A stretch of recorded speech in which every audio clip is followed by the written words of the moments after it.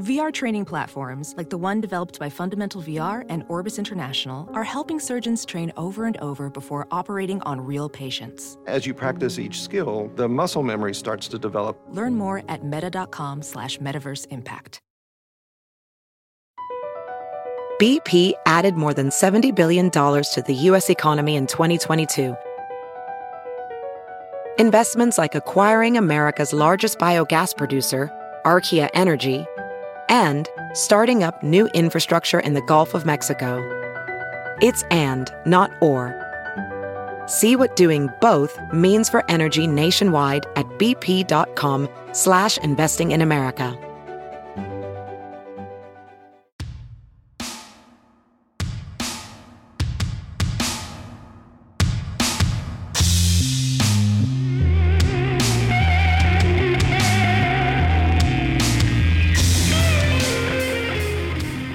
I'm George Chen, and you're listening to SupDoc, a show where we talk to our interesting friends about documentaries.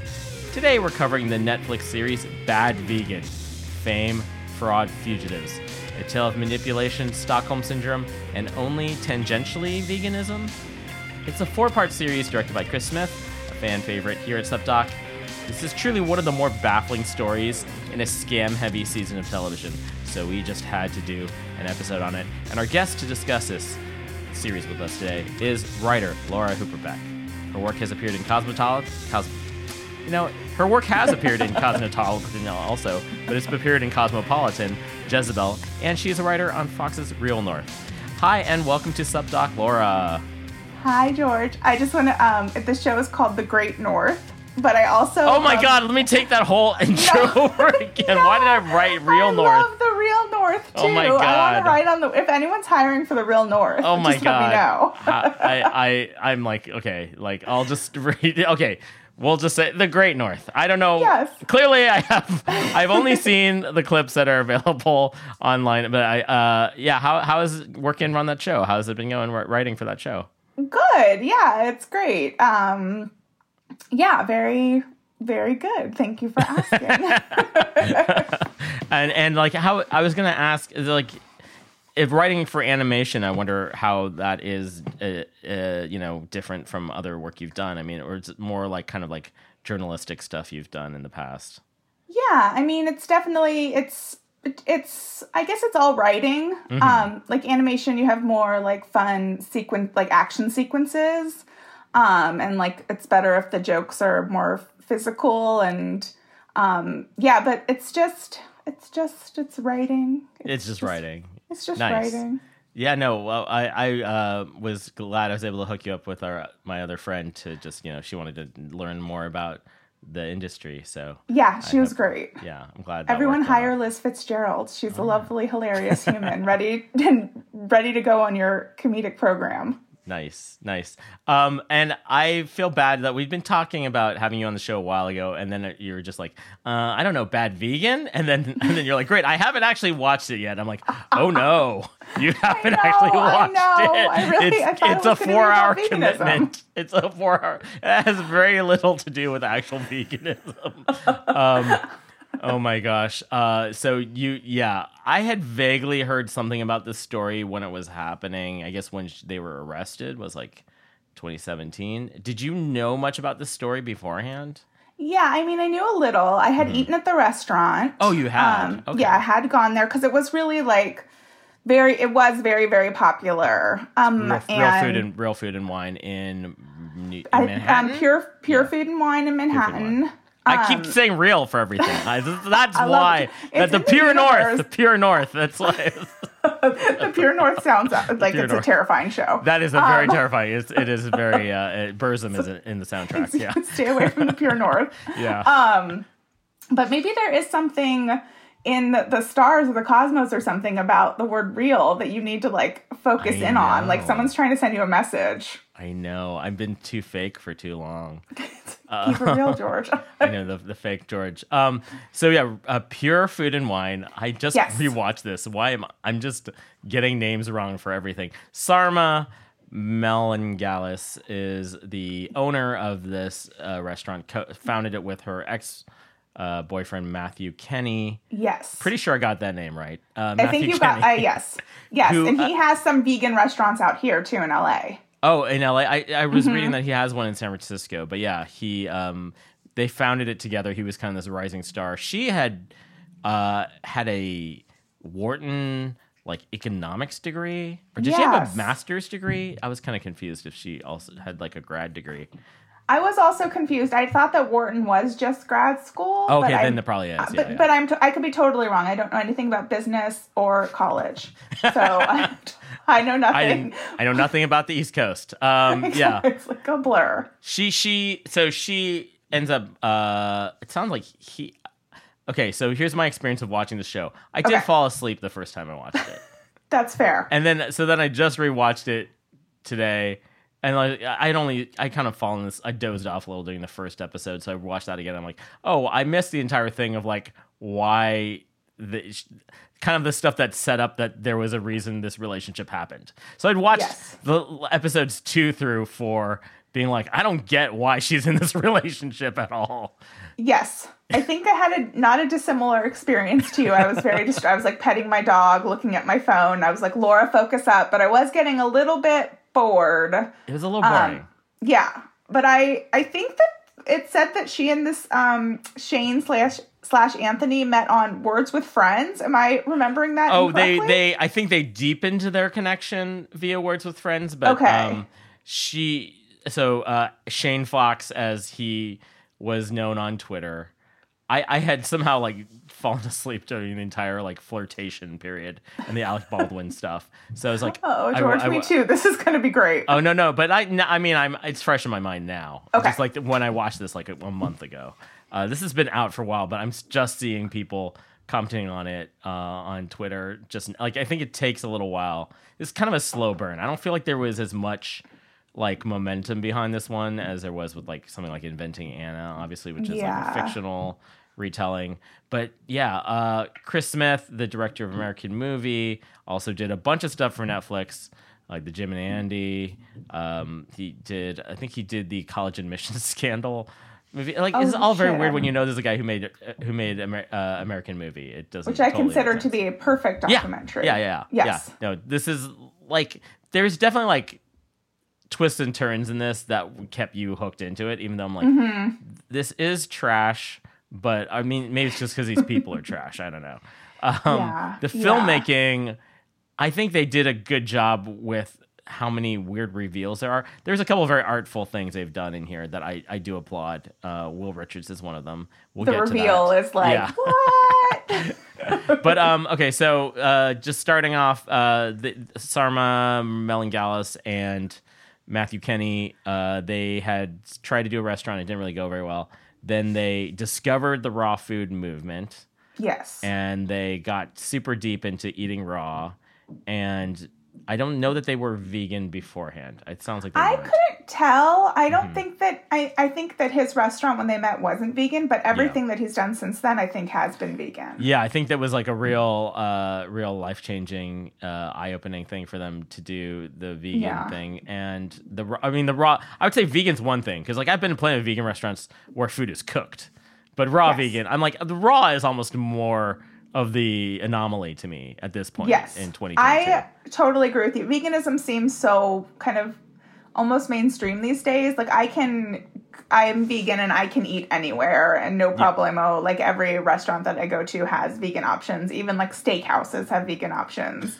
Right. So it's really, it's when you add in the raw part, you're oh, this is next level. Oh, I we'll get into my feelings on raw food momentarily.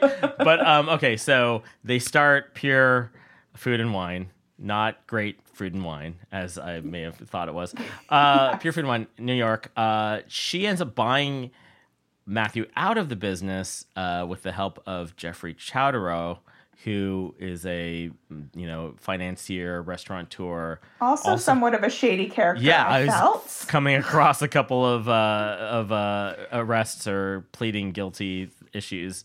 Jeffrey Chowderow's house. He sort of is this bizarre benevolent figure in this, and he's like, "You have $1.5 million and just pay me back whenever." I'm like, okay. Yeah, you're like, okay, what? There's more. And with him, I was like, there's definitely more to the story with this guy that we're not going to dive into, but he's a little shady lady. I do feel like there's something alluded to, like Sarma is very a white blonde woman. Yes. Right. And there's a lot made of like there was like a Howard Stern's just like there's this hot blonde and like I'm like I wonder if it is kind of like this Elizabeth Holmes thing a little bit of like we'll give you sure, whatever, like have your money, enjoy your experience. Like I'm supporting this like conventionally hot woman, and it like makes me feel good about myself, and like there's some sort of like, or is there some kind of like weird ulterior thing going on?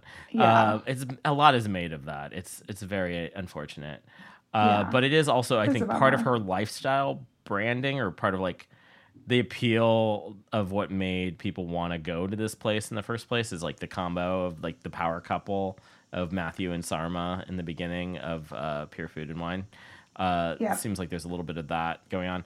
So that seems like she's actually doing pretty well running this business. She even opens a secondary shop called One Lucky Duck. One Great Duck. One Great Duck. One Pure Duck. one very great duck. And it sounds like that was like kind of the if people wanted to start cooking raw, that's not what you say. Getting the groceries, doing groceries and like juice smoothies, things like that. They were doing that. Buying vegetables and cutting them up. Pre-cutting the vegetables for you. Baby birding, I think, is the better way to phrase it. That's what raw food is. It's baby birding. I masticated this for you.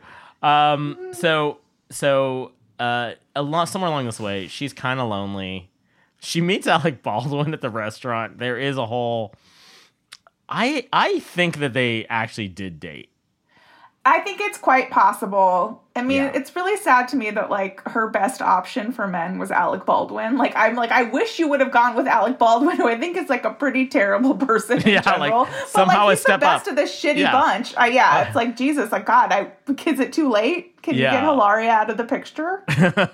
Yeah, exactly. I mean, she met Hilaria and Alec met at the restaurant. That's the other part of the story. So she starts to be like, all these things in her life have this. If it has something to do with Alec Baldwin, it's a sign. Like, she was trying to get him to adopt a dog, and then she ends up adopting her dog, Leon. Very cute dog. Leon. Adorable dog.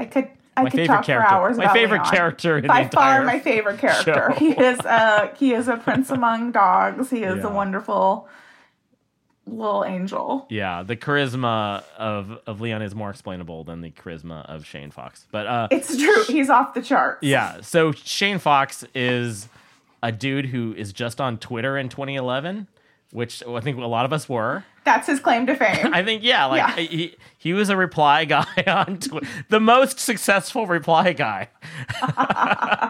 He basically would just at Alec Baldwin, and Alec Baldwin would reply. And then that validated him in Sarma's eyes as a legit guy. I had heard something somewhere else like that, like other places like Funny or Die had like retweeted Shane Fox, or had like he had some kind of comedy Twitter cred. That's wild. That is wild to me. I mean, the early days of Twitter were even a different kind of Wild West than they are now. Right? I was just thinking that too, because he definitely has like the charisma of a baked potato. So you're just like, what is happening? Which is perfect for a Twitter troll. Yeah, I know, it's true. He was going hard, and she was responding, and people loved it apparently. Yeah, to the point of getting into Words with Friends, which I've never tried to. I wouldn't say I've never successfully used Words with Friends to woo anyone. I don't think I have never wooed anyone. I did go hard, like go back and forth with my mom for like a brief 2 weeks in like 2011 or whatever, but I haven't. Yeah, that's how you ask your mom for money, right? This is how I got my $300,000. Yeah, exactly. To start my own raw food empire. Oh, Sarma Mama. The real Sarma Mama. I know. So Sarma Mama. I'm trying to think back in 2011.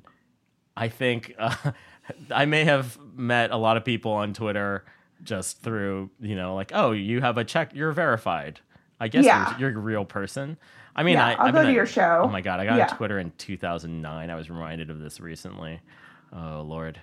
What a long amazing. social media nightmare it's been. I remember I got on around the same time, and I just remember, like, tweeting at one of my other friends on it, like, I'm at the grocery store, what should I buy? Like, using it as essentially a text message situation, and went hard like that for a couple of years until I was like, oh, people do jokes and stuff. And then obviously became what it is now, which is, there was a golden period, though, when it was just people doing jokes, and then it was so fun. It was fun.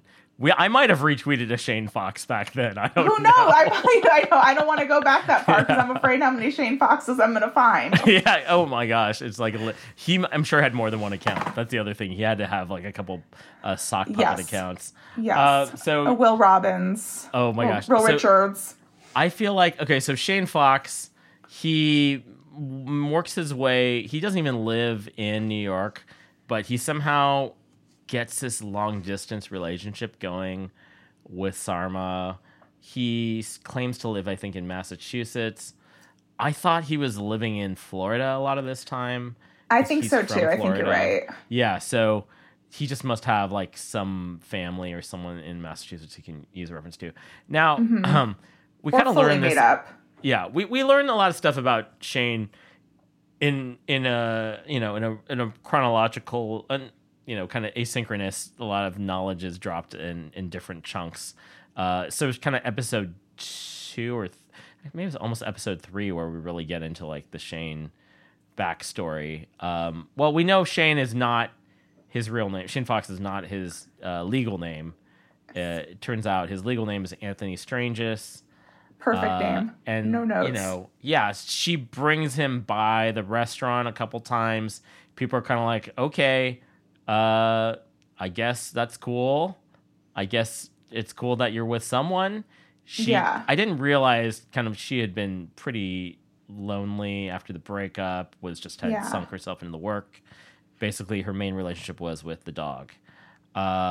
Which is not so bad. No, that's not so bad at all. I was going to say one thing comes up a lot in this series, and it does come up a lot in other aspects of life too.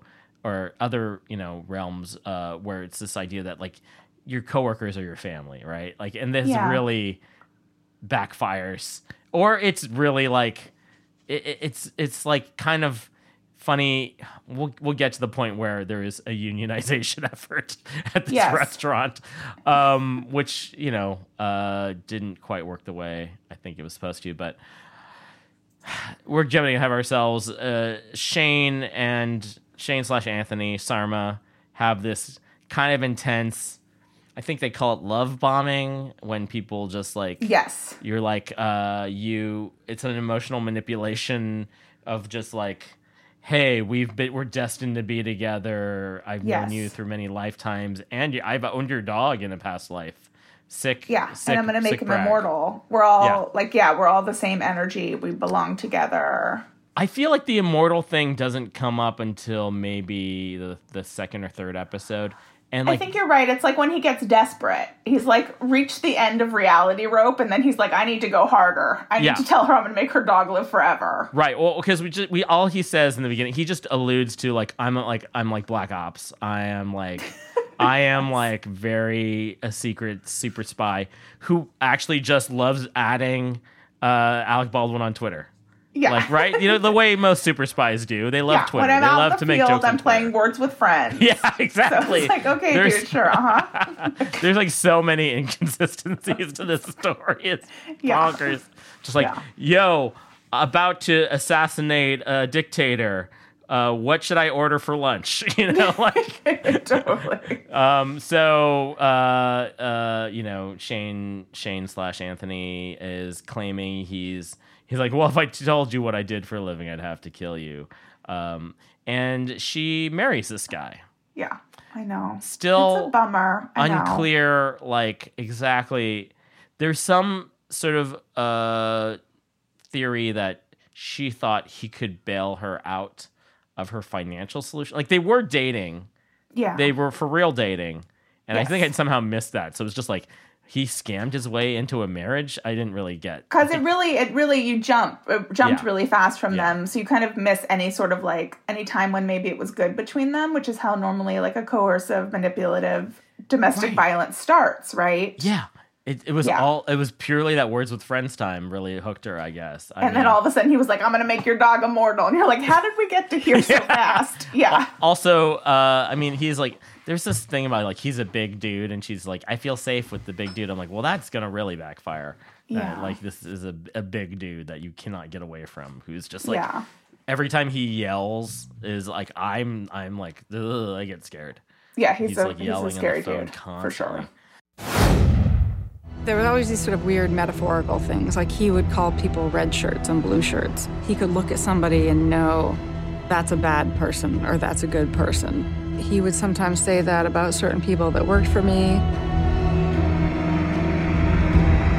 If you have gone from blue to red, that's just not gonna be good. Me. Yes, you. I can't fuck around on this. I am asking you to shoot from the fucking hip.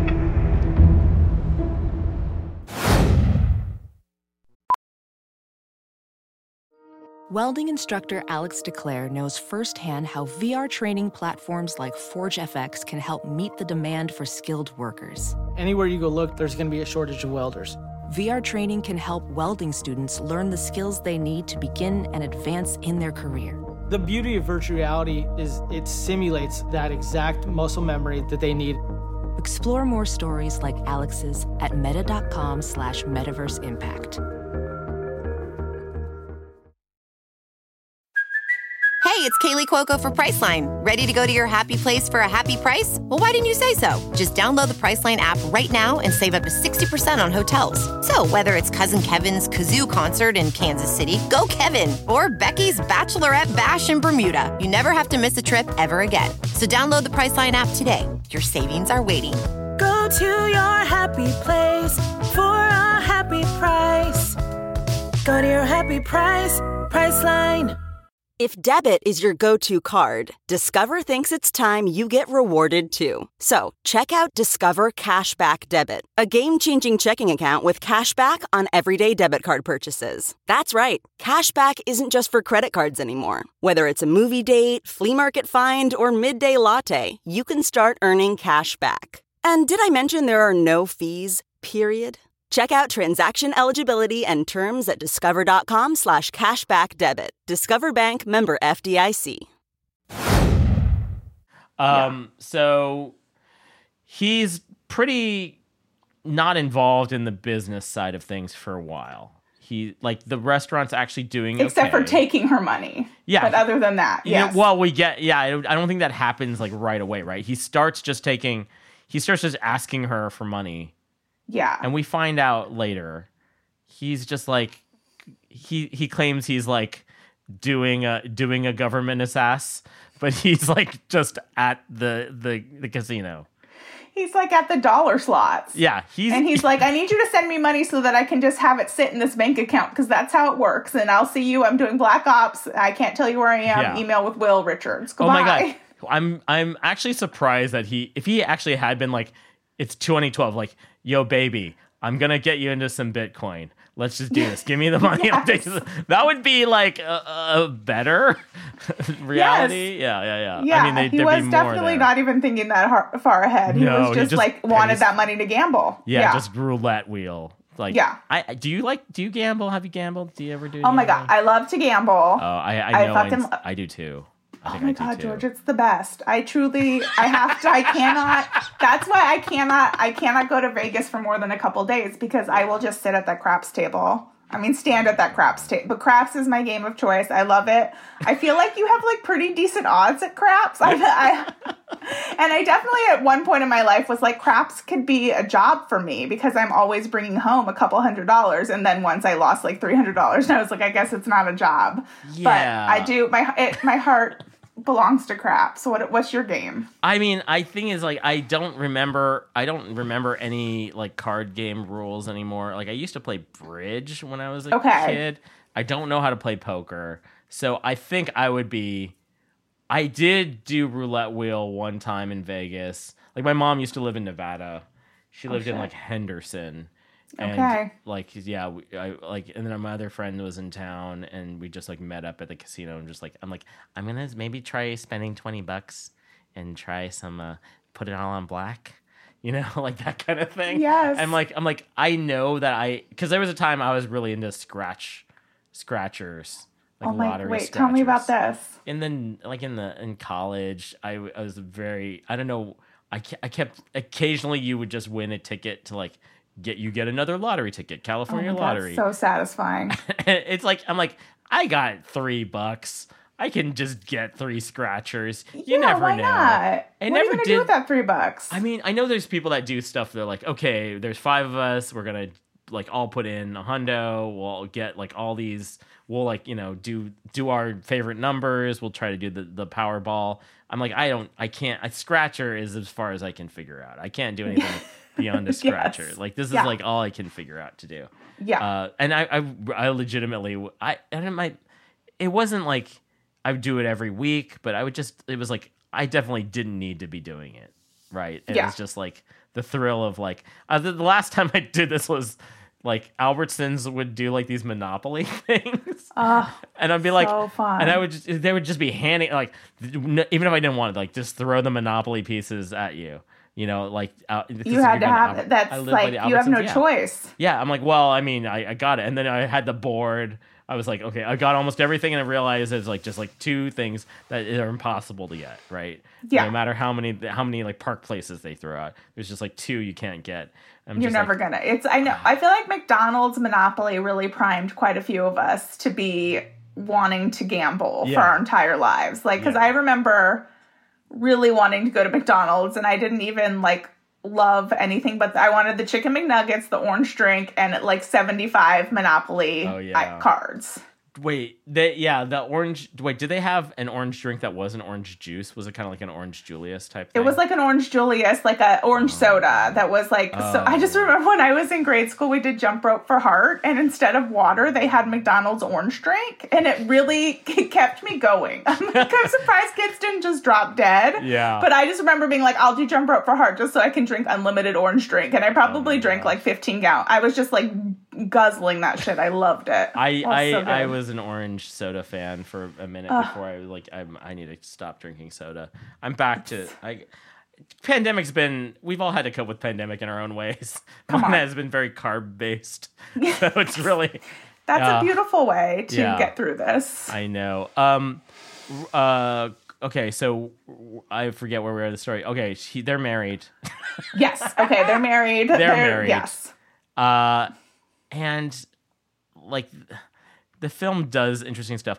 Hey, has your husband ever asked for your all of your passwords?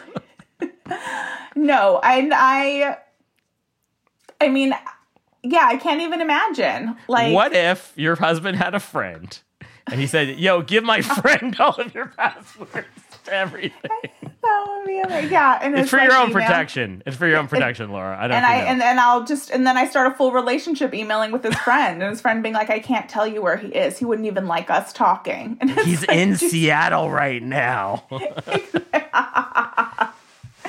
It's like extremely fucking strange. Yeah, I would immediately be like, "That is you." Yeah. But I also think, I don't know, she was obviously so deep into it at this point, just like fully in this abusive relationship. Yeah, and like I didn't think, like, I watch these things to be kind of like Schadenfreude, right? Like haha, like very Nelson. Yeah. And it's just like, they really I wouldn't want to be in this position. This is pretty awful. And I think everyone keeps saying a lot of these scam things or like a lot of cult things. This is like does tie into like you made a point about cults and how cult like this is, and like it really is like there's immortality for you and your dog if you just can pass these tests, which is like the basis of a lot of religions also, you know, regular religions and cults. But gotta tithe. Yeah, you gotta tithe. So the manipulation and the cult thing, I watched a lot of docs, as you may know, by the basis of this show. Yeah. A lot of cult docs, they always have to make this point of like, it could happen to anyone. It could happen to you. Yeah. And I mean, if someone told me my cat could live forever, I would at least listen. I'm not gonna close the computer. Look. If someone's if we can meet up in the next life, or if like we could just have. I mean, there's certain things. It's just here's what I don't get: the cosmology that he lays out is never realized to me and is never fleshed out. Like I spent 6 hours watching the Heaven's Gate thing, right? Like I kind of get like what the Heaven's Gate people were going the path for. that they went down. Like there was a consensus building that happened with Heaven's Gate, right? Yeah. And with this, it's just like a forceful gamer. Like it's kind of the only way I could think to describe like what is happening here. Is just like they at one point she's like, I don't watch the Marvel movies, and I realized he's like really into Chris Hemsworth, and so he's like, I have this brother who's like an evil version of me, and I'm like, love to meet the evil version of Shane Fox's brother. Like, he's so good and pure. Of course, it would be like what on Futurama, Bender and an anti-Bender. Yeah, there's like, I forget his name, but Flexo, and he's just like the nicest guy, and you're like, he's the friend goes evil. Yeah, that's good. The Bizarro universe. Yeah, Shane it's just Fox. like he's just this like angelic creature. Yeah. Yeah, that would be the biggest reveal. Like, oh hi, I'm Anthony's brother. I'm a real chill guy. I'm a dentist. I'm a real highly ho. You're voicing him. I imagine him like pushing his glasses up and like adjusting his pocket protector. Simon, you're really a successful businesswoman. I'd like to give you money. Can I invest in your dream? All right. Simon's like, no thanks. I only like scammers. So bye. Oh my god. So he'll just be like not around and just be like, yo baby, wire me 10 grand. Yeah. And she's like, okay, I guess I will. I know. I mean, part of me is like, I feel like probably at the beginning it was out of this desperation of to get them, because she cared so much about her business, and like it was such a huge part of her identity. And what you were saying, like family versus business, where like some businesses make it where it's like, we're a family, we all need to stick together. And it's like, honey, like this is a fucking business. This is my job. Like I need a paycheck. But I feel like she was like kind of a kind of person who would have done anything to keep that place up and running. And she kind of, maybe it was like at first a means to an end. You and I both watched The Dropout, right?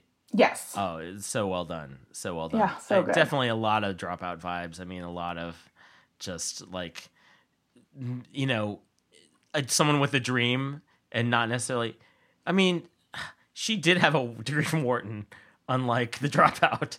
So, and like, also I feel like the restaurant business is like, it's not, there is like obviously some mystique and some marketing involved, but it's not, they're not trying to reinvent the wheel completely the way like, Theranos was trying to reinvent the wheel. And also like they didn't have the sheen, they weren't getting VC money. I guess Jeffrey Chowdhury is like the Larry Ellison of this story. It's like millions versus billions. Right. It's like a different playing field. The scale is slightly different, and it's like, it's frustrating. Like I was, like trying to understand like what even she was in. She owed $2 million, which she was at the point where the profits were at least $500,000 every year. Like they were bringing in $7 million, but they were only profiting maybe $500,000. So it's like, that means in 4 years you could pay that off, right? Which is not that crazy long. that that's like a wildly successful restaurant too? Because it was like a packed place. Like they were doing tons of I don't know. It's just like such a hard business to be in, as restaurants. I mean, restaurants in general. But like if you're only doing raw, then like you're not even like you can't like freeze stuff or the way that a lot of true. Your ass do. Needs to be at the farmer's market every day. You gotta be paying doing the top raw dollar for those heirloom tomatoes. Yeah, and like I don't do raw prep. I mean a salad, that's it. And I'll have like a hard boiled egg in there. I'm not a stickler. I mean, like I'm like a tahini boy these days. Like that's my go-to. But love a tahini dressing. Yeah, just love a tahini and a cookie. That's been like my big the COVID discovery is the tahini. I'm all about like I'm gonna go see Ottolenghi speak in a couple weeks. My He's God, doing I like love a talk in Ottolenghi. Claremont. Oh my God. I got on the master class. We got that master class trial. I was like, oh shit! Don't even tell me about that because I'll forward you. I'll forward you. I think a lot of his recipes are online. I'll say that about Olenki.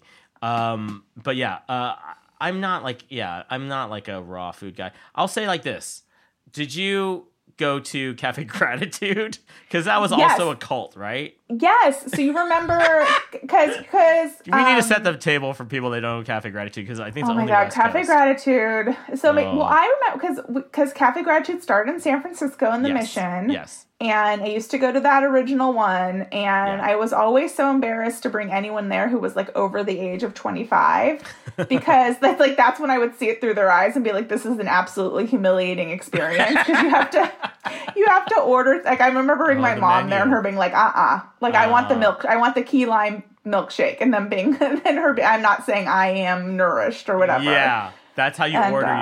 You have to declare. I am vibrant. Yeah. I am astute. Like they're all just, it's like, I would kind of get into it. It would definitely help if you were like not super sober, but like just to be like, I am vibrant. I am beautiful. I am wanting. And just be like, and then you just get and everything tasted the same, but it kind of tasted good.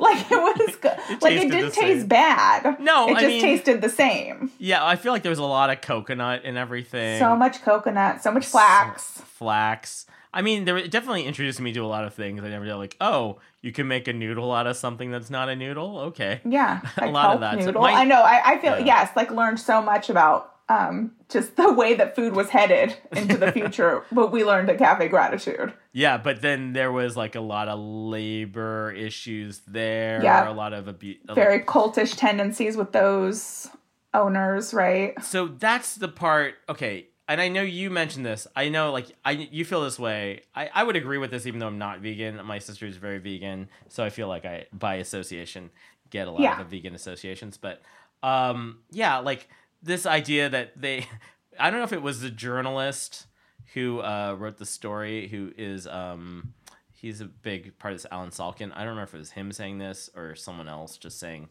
oh, she was a vegan, so she was real hippy dippy and believed in into crystals and ethereal. Yes. No, she wasn't in Silver Lake. She was. That's not necessarily what being vegan's about at all. And it's weird. It's just like the Cafe Gratitude vibe is definitely more of that vibe than this. This is like a Manhattanite like cool place. That's yes, absolutely. I would know. I was absolutely thinking about that, and just thinking about like a lot of the vegans that I know and have known are just like little. They're just like, it's everybody, right? Mm-hmm. So it's like you can't really like pin down who a vegan is. Like we walk amongst you. You don't know, and kind of like how he was describing veganism was definitely just like this kind of. This idea that I think that people who are not vegan and maybe are also 75 years old or older think about what a vegan is. Right. And like it's like a Grateful Dead person is what they're picturing. Exactly. It's like, what are you talking about? Like she's covered in crystals and she's doing Reiki at the same time that she's like eating her raw lasagna or whatever. And it's I don't know. I think not all vegans is what you're saying. Hashtag not all vegans. No, please take that out. But it was definitely like what am I trying to say here? Just that I think, it's Pure Food and Wine was more of a place that was just like cool. Like it was like how they were talking about like Owen Wilson would come in without shoes on, which is disgusting. Yeah. And like, I don't know, it was just more of like this cachet of these like, conventionally attractive, like thin, able-bodied white people owning this restaurant where celebrities eat. It's like most vegans that I knew at the time in New York were not eating at Pure Food and Wine. It was like a place that people from out of town would go because maybe they would see a celebrity. It's like not where actual... I don't think a lot of vegans ate there. I think it was more just like, this is like a place that people go so they can be like, I've been to Pure Food and Wine and, and I saw her, that kind of a thing. Oh, like, I saw. So she was a bit of a celebrity in that. Yeah, she was. She had like sold cookbooks and stuff. Yes. Sure. Yeah. But yeah, I think it's also like this idea that's like, she's kind of hippy dippy. So she would believe in this past life stuff. I think that's kind of the implication that they're throwing out there. So I it's frustrating watching this for so many reasons, because it's like it is like she is a successful businesswoman and like legitimately she just has bad boundaries with a lot of people. It's cool that she befriended this guy who like loves her dog, who's like who is a unhoused guy, who's just to me like a very like New York hardcore kind of guy. He was absolutely from Central Casting. Like he was like so New York. He was like, I kill for her. I would, and it was just like, okay, guy. He wouldn't be coming out of that room. Anthony Carana, who is just like, I'm driving down there. I'm going to get my dog. She has a lot of these like male figures that are like, oh God, I really want to jump ahead to some stuff, but like these weird like. It's like, and it's weird. Her dad's in this a lot, and I feel like he's kind of feels pretty distant, or like, maybe I was that's thinking the same thing. She's looking for this like protector person or something. I know. I always think in like stories like this, and I am definitely not above thinking like, I couldn't be dragged into this. But I always think like, where were your girlfriends? Like where, like we only really see her sister, who seems awesome. It seemed great. And who obviously wasn't clued into her lives. But I always hope to like I was texting with my friends, and I was like, if Jonas or I'm ever with someone who's like, I'm going to make your dog immortal, give me $500,000. I need one of you to come over and like punch me in the face. Or like not something violent, but just like, what the fuck are you doing, girl? But I know it's a lot more complicated than that, but it just definitely like, I think it was notable that there was a lack of other women in her life. Well, I think like he circles back to the idea of like, what are your boundaries when you treat your work as your family? And then it's like, who are your real friends? Like, there were like people that she worked with, she like wouldn't tell them she got married. It was like this really a lot of confusing secrecy. It's like, I'm like, aren't these like your close friends, but they're also your employees? Like the power balance is way out of whack. So it's like, she was really lonely because she had to be this, 24-hour boss lady. I think that's some of it is in there, but all right, so we talked about Alec Baldwin. We definitely had to talk about that. We talked about a little about scammer culture, which is like all over TV right now, which is, oh man, there's so much. Okay, so Anthony is like a pretty paranoid dude. Here's where I was having some trouble, is like figuring out whether he was believing his own lies or not. And I feel like at some point we learned a lot about Anthony. I know. Oh, and the other star of this was his ex-wife or ex-girlfriend. She was great, yes. She was great, and how she was like everything along the way. She was married, like, Stacey, they were married, okay. Because she has, her last name has. That's right, her last name, Strangus. And he fathered a child with her. I know. And he threatened to like kill the child. I know. And I love that she was just like, then I would never leave my kid alone with him. And it's like, yes, thank you. But like he left her. Yeah. And so this is not dug into in the series so much. The father. Okay, so the father's super abusive. Yes. Gambler, alcoholic. Anthony's father, threatened the entire family when he was a kid. Because his wife didn't like that he like took a baby Anthony to go gambling or whatever, the dice table. Yes. So, and also an ex-cop. I know. ACAB. Perfect. And it's like, ex-cop, that checks out. Yeah, yep, that checks out. Or current cop, that would have also checked out. But like there's a time where Anthony and his father, I really was struggling to find the attribution for this. Please fact check me if I'm wrong. They were living in a van together, and also the father is like backing up all of his lies with everyone in Sarma's life. So yes, he is a secret agent. Yes, when they went to go pick up Sarma when she went to New Hampshire into the woods. Yeah. Oh, so many times she almost got away. So many get out moments here where she was like, I set a boundary, but then I was like, the woods.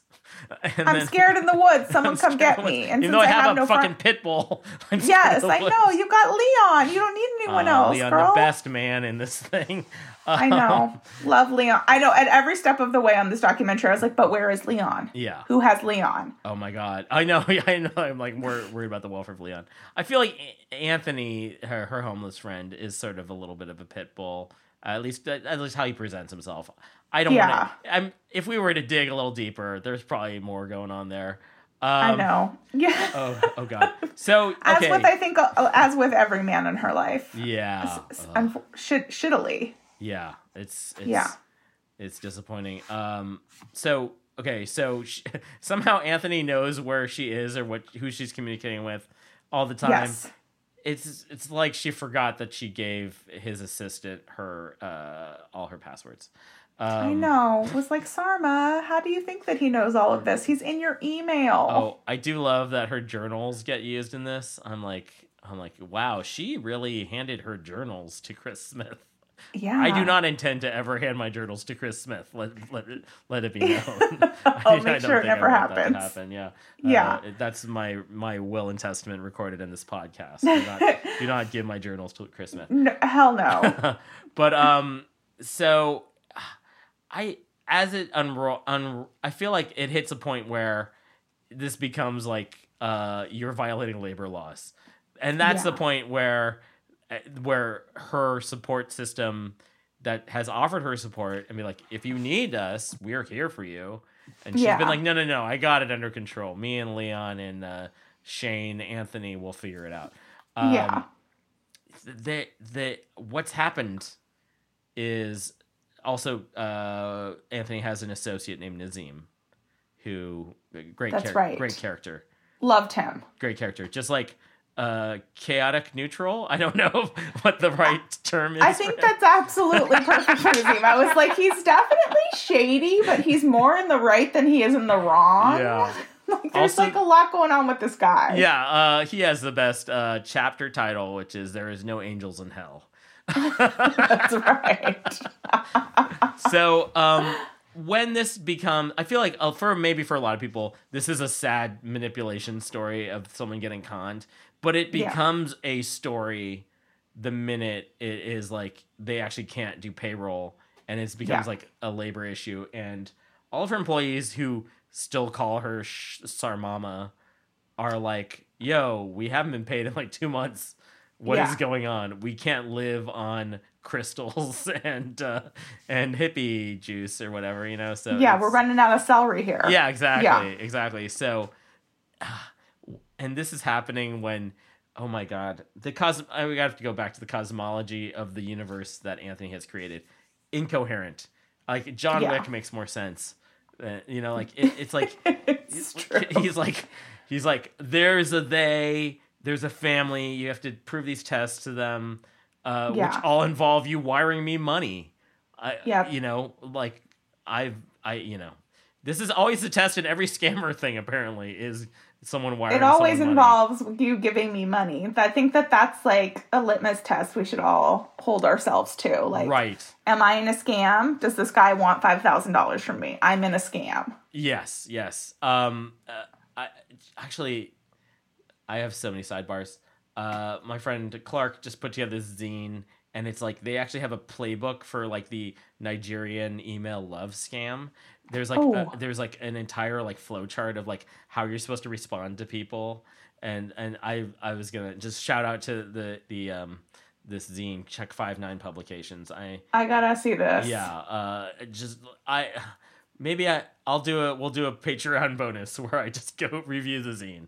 Yes, I'm listening. Yeah. So he's really it's so frustrating because it's like she's like a successful businesswoman on paper, but then there's all this debt, and like she's just funneled all $1.7 million in a 2-year period while she's married to this dude.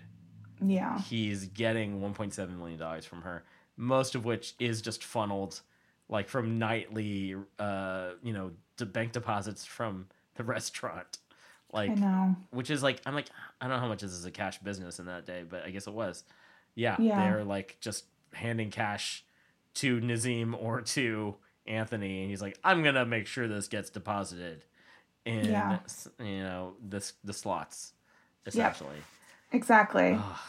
And it did like such a masterful job of like, it's just so interesting how devoted she was to the restaurant Sarmama. She was always there. It's a family, this kind of, these kinds of vibes. And then I don't know, he was able to kind of like warm his way in and become her primary relationship, and then separate her so much from this thing that she loved, and these people who she loved and who she claimed to love, and to a point where it was like he was taking everything from her, and it not even just from her, from all of the people who she claimed to love. And then she, and then she kind of was just like so deep into it, she just like put her head in the sand and obviously went into like this full-on delusional state where, because at one point she says like, I mean, I didn't know what was going on. I had to change my name. It's like, well, when you had to change your name, I don't know. It's like you just know someone's into a course of super shitty situation if they're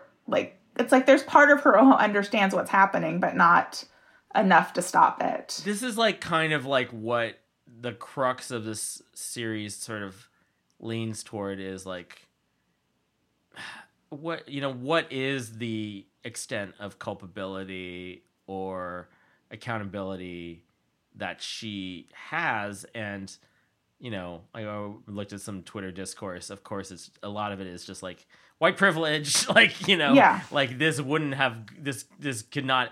You don't do 4 months of jail time and then just get back to blogging if you're not absolutely. Like this celebrity white woman. And there's that aspect of it, and then there's just like the way that the way the series ends really is called into question. And I forwarded you this article that came out. There was an interview with Chris Smith, because it is like, if this is about like massively gaslighting, manipulation, relationship, and not something that we can like, it's, but it's still so bonkers that we have to be like, kind of like, what? Yeah. How did you go for all of this? This is just a guy who plays video games all day. Her like kind of fugue state, like when she's like, that's the big question. The last episode is just like, the cops come to her. She's like, she's kind of like, relieved. Yeah. But she like, yeah, like, I don't know. Where do you land on like kind of like what percent of her conscious, like she's just like, I can't run away because I'm as deep as this asshole, and and that's all it is, or like, I mean, like she's definitely. It's really hard to talk about. I feel like a little bit, yeah. Yeah, it is. It's so, I think like what you're saying, like it's so layered. Like there's so much shit going on. And I do think that she's in like, as we've been, like it's a domestic violence situation. Yeah. She's an abusive, like obviously like how they were talking about, she like lost a ton of weight. She like wasn't really getting out of bed. She only had one friend, the guy who worked at Chipotle. Yes, the Chipotle story. The Chipotle guy. Yeah. Right. And like, which was amazing. And like, and so it's like, yeah, you think like, oh, you were just like so deep in it, you couldn't see light, and like you didn't. But I do think like she does get a surprising amount of grace because of how she looks and how she's, and like kind of like what her standing was in society and her white privilege and her, just like all of the connections that she has too. But like there's questions that I still have, like, did she pay everyone back eventually? Like when she went back to the city, but before they went back to Pigeon Forge, she got $60,000 from. Who did she get $60,000 from? Hell no, she did I could not go into them. anyone and ask for. Who could you? Is there anyone that you could go to and be like, I need $60,000, bye? I think my family would, like, if something happened, I could get something from my family, like, collect. But like outside of family, I don't think so. But it's like, it is like a cult, right? This is like a cult of two people. It's a crazy thing. And like, I'm like, that's kind of what, there's a lot of talk about like, what is reality in this whole world, right? Like, and like, in a way, if you're a self-made person who's like made like your dreams, like to the point of like in terms of like her work world, she is totally a self-made person who has like a reality. Like it was like, I'm on my way to making this thing a reality. I'm on my way to like, this is going to be a global brand, you know, like pure, great food and wine, great company, which it should be called now. That's what she rename it now. That would be amazing. After all this, I did also read though that all the people that were interviewed by Netflix for this series got paid by Netflix. Good, but she didn't, right? But she didn't. So at least that's like one way to resolve these disputes is like, oh, you can be a talking head in a documentary and you can finally get back the money you're owed from these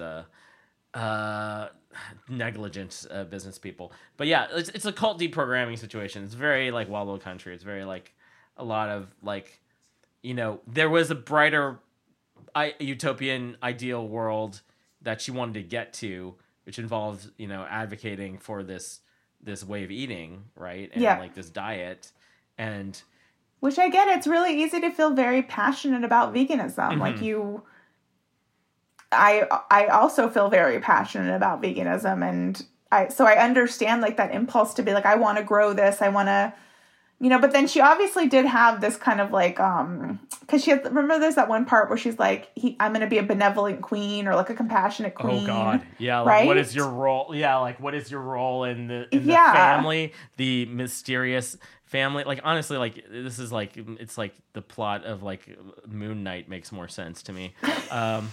Like, what is this family? I don't get it. Yeah. It's like he was just playing Mad Libs or something while he's gambling and texting her.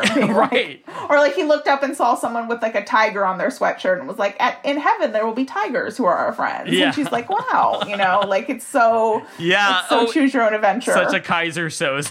Just like queen, you're queen of hearts. You'll be the queen of the family. And then she journals for 20 pages about how she's going to be a compassionate queen. Oh my God.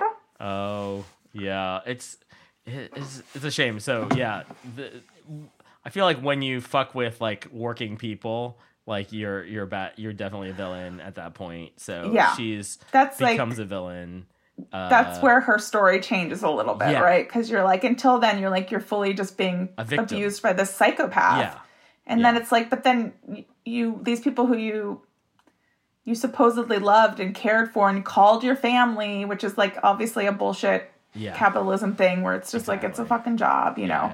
Yeah. But like, it's like, especially at one point someone says, it's like you had people there working where like the mom, the dad, the daughter all worked there. And then all of a sudden they didn't have paychecks. And of course your heart is like, fuck, you know? Especially like living through like the last 2 years and like hearing stories about like, even like just not even just like front of house people, like back of house people. A lot of them were undocumented in the last 2 years, couldn't get like the stimulus and stuff like that. So it's just like I did not many conversations with like dishwashers or anyone else behind the scenes. You know, I assume they still had to wash dishes at the raw place. Like we don't use soap here. I'm like, no hot water allowed.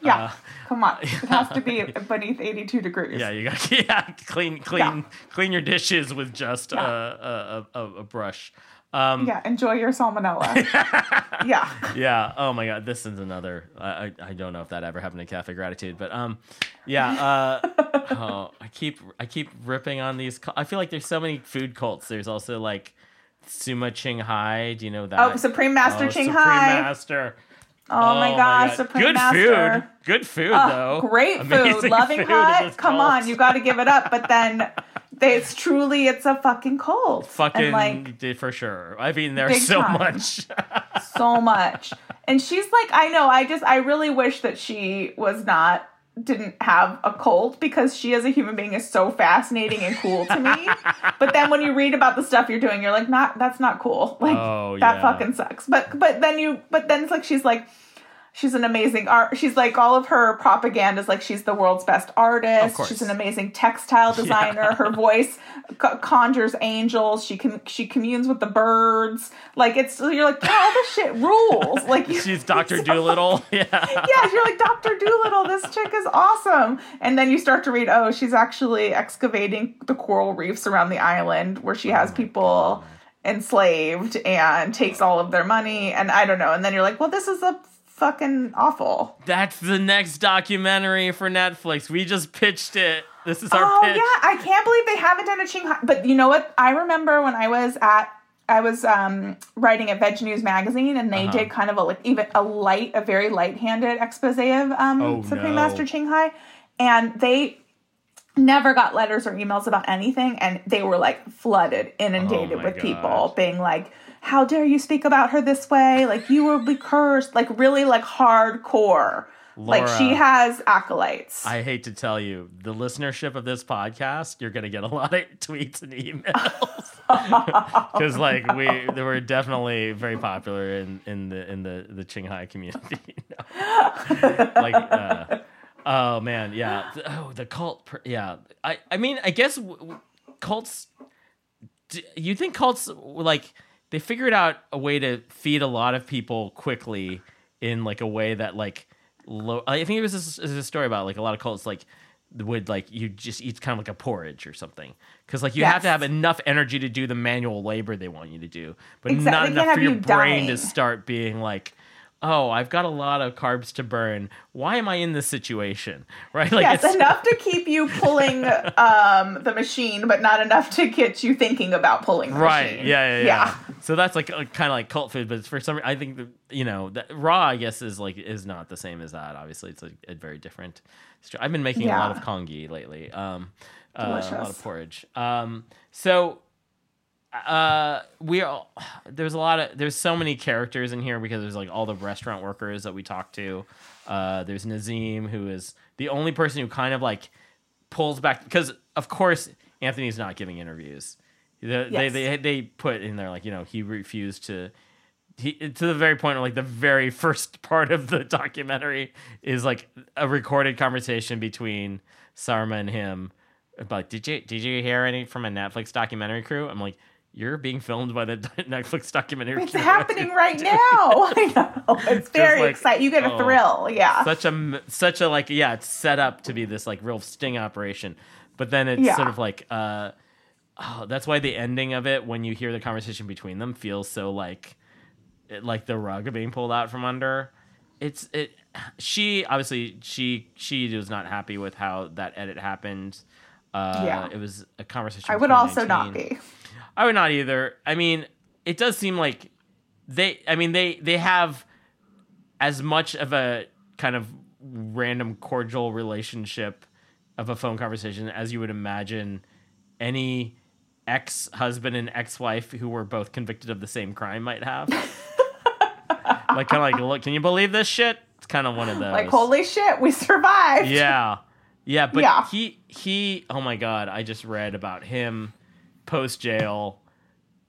They did have a couple of text exchanges post jail, but also he love bombed, manipulated, married, and then divorced this right wing editor who's behind the Katie Hill leak. Do you know about this story? No shit. Yeah, no, I do know about this story, but I didn't remember. I know about the Katie Hill stuff. I remembered like there was sort of like a revenge porn thing from her ex-husband. With her shitty ex-husband, and so the publication that actually published the photos, the editor of that, the person working on that story, was in a relationship with Anthony at this time. Oh my God. Yeah. Holy shit. It's like a cesspool. Yeah. It's just like a dirty and stagnant water. And we know this because like Sarma like tweeted something about it, and then Anthony like texts her like, I got some inside scoop on what's going on with Katie Hill, and she's like, bullshit, you don't have inside scoop on shit. But he actually did this time because he was with the woman who leaked the photo.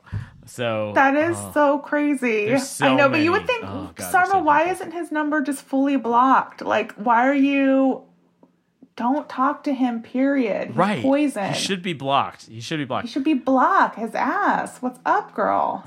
Can I just throw in just more side things? These are not things in the documentary. Yes, please. She hooked up with Louis C.K. in like 2012. And he God, Alec Baldwin really is the best of the bunch. Yeah. I know, the murderer, it turned out. He gave her an STD. There's an article on Pajiba about it. I just stumbled across it today. And just like, but it's like, Pharma. I don't know why she gave the emails to a writer, but like, there's just the excuse he gives her about like, sorry, we're adults. We give each other STDs sometimes. Just so bad. Ugh, he's so gross. What a fucking gross He just won a fucking Grammy. I can't believe this shit. I know, it's so fucking gross. It's almost like the entertainment industry is corrupt. From the fucking Oscars. I know. It's almost like this industry is poison and filled with devil people. I mean, it's weird. I can remain pure because I'm not employed by the entertainment As an employee of Pure Food and Wine and One Pure Duck, I can say. Oh wait, no, actually, I technically work for the same employers that Howard Stern does. So when he's like, "There's a hot little blonde over here," I'm like, "Oh, I guess I didn't work here then," but I guess that reflects on me somehow. Oh, I mean, George, I work for Fox, so yeah, exactly. Oh there are no angels in hell. That is the real subtitle of this whole episode. Oh my god. So they're paranoid. He's talking about red shirts, blue shirts. Can we talk about the Chipotle buddy for a second? Like the one, like this is like a recreation of her relationship with it was the exact same. It was the other was Anthony, the Anthony Tennessee Carano. version. Yeah. That was the Tennessee version of her New York buddy. Dustin Hall, is that the guy's name? Yes. I love the interview with him. I'm like, is everyone kind of like in love with her? What is happening? Like, I know. I was thinking too, like George, just as we've been talking, I've been thinking like, is this what it's like to go through life being just like someone who is perceived as like classically hot and like extremely desirable by the type Howard of Stern. men. By like a certain type of man, yeah. By the certain type of like gross man who likes to acquire prizes, and so like an attractive woman on his arm is like the equivalent of having a boat, or I mean I guess a yacht, not like a tugboat, but like a really nice house. I'm with the guy who wants the tugboat. Yeah, but it's like I'm a dinghy over here. I've got the dinghy. Exactly. I'm buoyant. Like I'm all fucked up, and you have to pull me along behind you, and I barely can tread water. A literal junk. Yeah. I'm a junk man. Exactly. I'm filled with garbage. I mean, but there is something to be said for like Louis C.K. What's his name? Yeah, that fucking freak thinks that like he deserves to like show his ugly dong to like whatever woman that he even finds remotely desirable, and so I'm sure that he like thinks that he deserves, and obviously like Howard Stern, Alec Baldwin, and all of these guys think that they deserve this type of woman, but she. But it's like with no consideration for her internal life or who she actually is as a human being. We hear so much from her. I'm frankly shocked that she agreed to do this documentary. Mm-hmm. I don't know that it works without her in it, but like for as much as we hear her side of things, she has this whole thing about like her being a weirdo growing up and being kind of like basically she has, like, dyed hair. Yeah, she's like a Gen X emo. Essentially, I don't know better. Yeah. I mean, I assume she's like late 40s at this point, early 50s. I think so. Yeah, that sounds right. Yeah, like her. I don't know. There's got to be more to that we are not really totally getting into. But I'm like you seem like you come from a pretty normal background. I don't know. Yeah. But like psychologically, she's kind of this loner, and I don't know. There's something about her like lack of.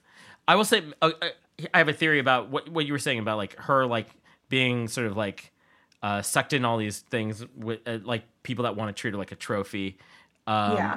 Because maybe she has like doesn't have a good female friend circle. I definitely picked up. I feel like that's definitely true, and I feel like that might be a thing that happens sometimes with women that like they maybe have not a good support network, right? Like, and that might make them more vulnerable to this type of situation.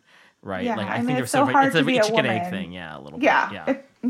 it's hard to, it's hard to be a person, but it's definitely hard to be, to not have that support. I don't like. It seems really lonely. Like my friends She are seems everything super to lonely. me. She seems she seems super lonely and she's isolated, and that was probably very attractive to Shane / Mr. Fox. Mr. Fox, you know, like to find someone that's kind of isolated in that way and then to further isolate them. I mean, it's textbook. Words with friend. Yeah, Only one friend. And it's this fucking loser. It's like, no, thank you. I know. Just No words lock with the this door guy. and get in bed with Leon. Yeah. He's like, you know. Leon, the best man. I feel like we've sliced and diced this topic as far as I care to. I mean, Yes. there is like a degree of Schadenfreude I was having watching this. I mean, like at the end, they kind of compare her to Patty Hearst and talk about Stockholm Syndrome. And I'm like, Patty Hearst was like, definitely wouldn't be in the position she was in if she wasn't this heiress, right? Like that's She wasn't Patty Hearst. right? Yes. Like there's not. I mean, it's sort of like a hard comparison to make, but she married the guy pretty early. I will say, like she fell for the marriage part of the scam real early on, and he was just like, I'm just gonna coast and eat tuna fish sandwiches. I love tuna fish sandwiches with extra mayo. I'm like, you know, even a broken clock is right twice a day. And then like, the vegan angle is like super misleading. I have a better name for this whole series. Yes, George, what is it? Meat Suit. Oh my God, that's perfect. But you probably have to put on like not Lady Gaga as like on the parentheses at the end, because you need to get first people. Think of meats. I mean, I was like, and I did not think of Lady Gaga first. I'm like, oh, this is like William H. Gibson. This is like Necromancer. This is like straight up like, oh, we are the talking metaverse, right? This is Lawnmower Man. This guy, this guy loved Lawnmower Man. He's the right age to have loved Lawnmower Man. Laura. This has been very fun. We play a game on this show sometimes because inevitably Hollywood's going to also turn this into a series, a scripted series, because that is the obligation. Every documentary needs to have if they don't have it's a podcast, in the Constitution. it's the IP, the IP law, the new IP law. IP is like 360 IP. Hollywood, hire me. I'm interested. Yes, gotta get the merch, got everything. George and I want to write this. Exactly, and we have some casting ideas. Laura, what's your cast? Yes. We're gonna play Cast This Stock real quick. Ooh. Gotta cast this doc. Gotta cast this doc. All right, who did you have for your Cast a Doc?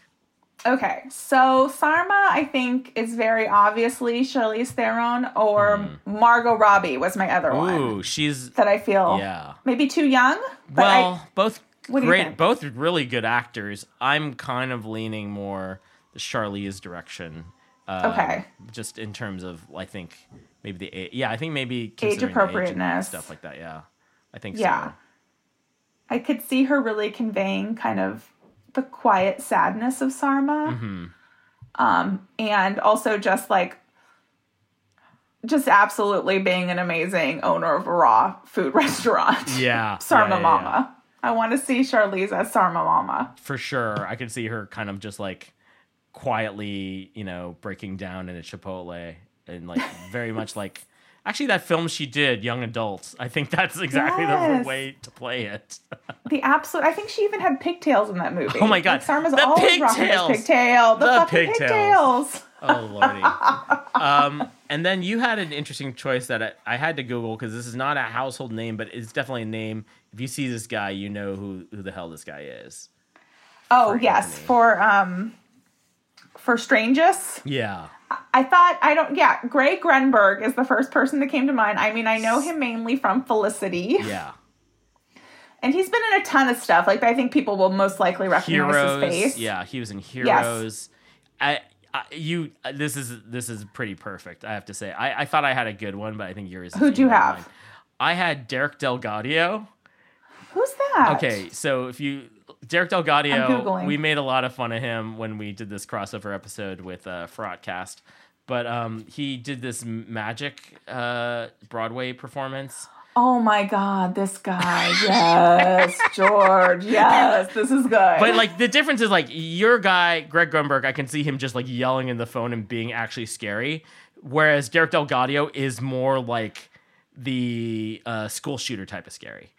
Yeah, like totally. Or like someone pushed this nerd in a puddle. Oh, like I'm tired of listening to him. I mean, he has like a very dark undercurrent. He is in Kimmy, the HBO thing with. Oh, I haven't watched it yet. Okay, I really want. So he has a role in Kimmy. But yeah, I had not seen him acting anything. I'm like, who the hell is it? Like magician is in Kimmy? Oh my God! I remember everyone talking about his thing. So yeah, and then I had a different pick for Sarma, which I think is maybe more apt for like present day Sarma. I thought Laura Linney. Oh my God, she'd be phenomenal. She'd be so good, but also like the way when Sarma is being interviewed and can't ask a question like, "Oh, did I fire that guy? I don't remember firing that guy." Like I'm like I think of Laura Linney as being like she would like maybe give away too much of her intelligence in that moment, whereas Sarma plays dumb very well. She's like very well. She goes blank. Yeah, she's very good at going blank. Which is like she fucking has this business degree and like was doing all this stuff. It doesn't. She's just and she seems brain dead half the time. You're like, what's going on in there? It's just like the trauma of being in this Greg Grunberg relationship really did her in. It's true. But Laura Linney is such a good actress. Yeah. I think she could go dumb. I really think like between you and I, we've kind of like got the Pinterest board correct for the casting. Yeah, we're in the ballpark. Can I also, my favorite, like I don't have, in my casting, okay, I don't know the name of the actor who plays Will Richards, who is the security expert who gets the emails, because IMDb has Will Richards played by Self. Like he's just another one of these documentary subjects. And here I'm like, IMDb, that cannot be right, IMDb. Who is Will Richards? Yeah. And then you found... Oh, yes. I found on Facebook, there's this guy, David O'Reilly, who starts off, he goes, "I need to make a public statement. Over the last few days, I have received many messages about a documentary on Netflix called Bad Vegan. Apparently, a person named Will Richards, who looks and sounds like me, appears in the movie. I finally had a chance to see it last night and was stunned by the resemblance. It would appear I have an actual doppelganger. I'm putting this out in hopes that Netflix can contact me with this person." They do look alike. They look so much alike. Netflix, the actor who played Will Richards, please get into contact with David O'Reilly because they're freaking identical. And maybe this is like some sort of a deep fake too. Like maybe this is the actor. Wait, is he a documentary filmmaker? Maybe he is the guy and he just knows like Chris Smith somehow. It's quite possible. I feel like there's like something deeper going on here. It looks like him. So maybe maybe that is the angle. I'm looking Irish filmmaker. And he was Irish, right? I think it was him. You think it's him? That's a joke. Then that's a joke. It is him. It is him. And then it's a joke with him and Chris Smith that he put him in there. And so it is David O'Reilly. Irish, born in 1985. This is the dude. That's hilarious.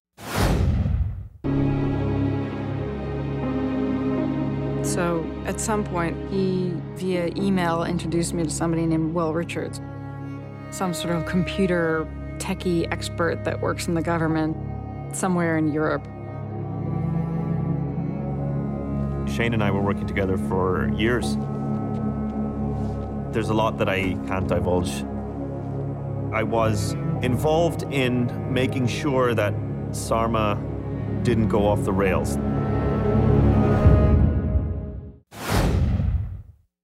CarMax is putting peace of mind back in car shopping by putting you in the driver's seat to find a ride that's right for you. Because at CarMax, we believe you shouldn't just settle for a car. You should love your car.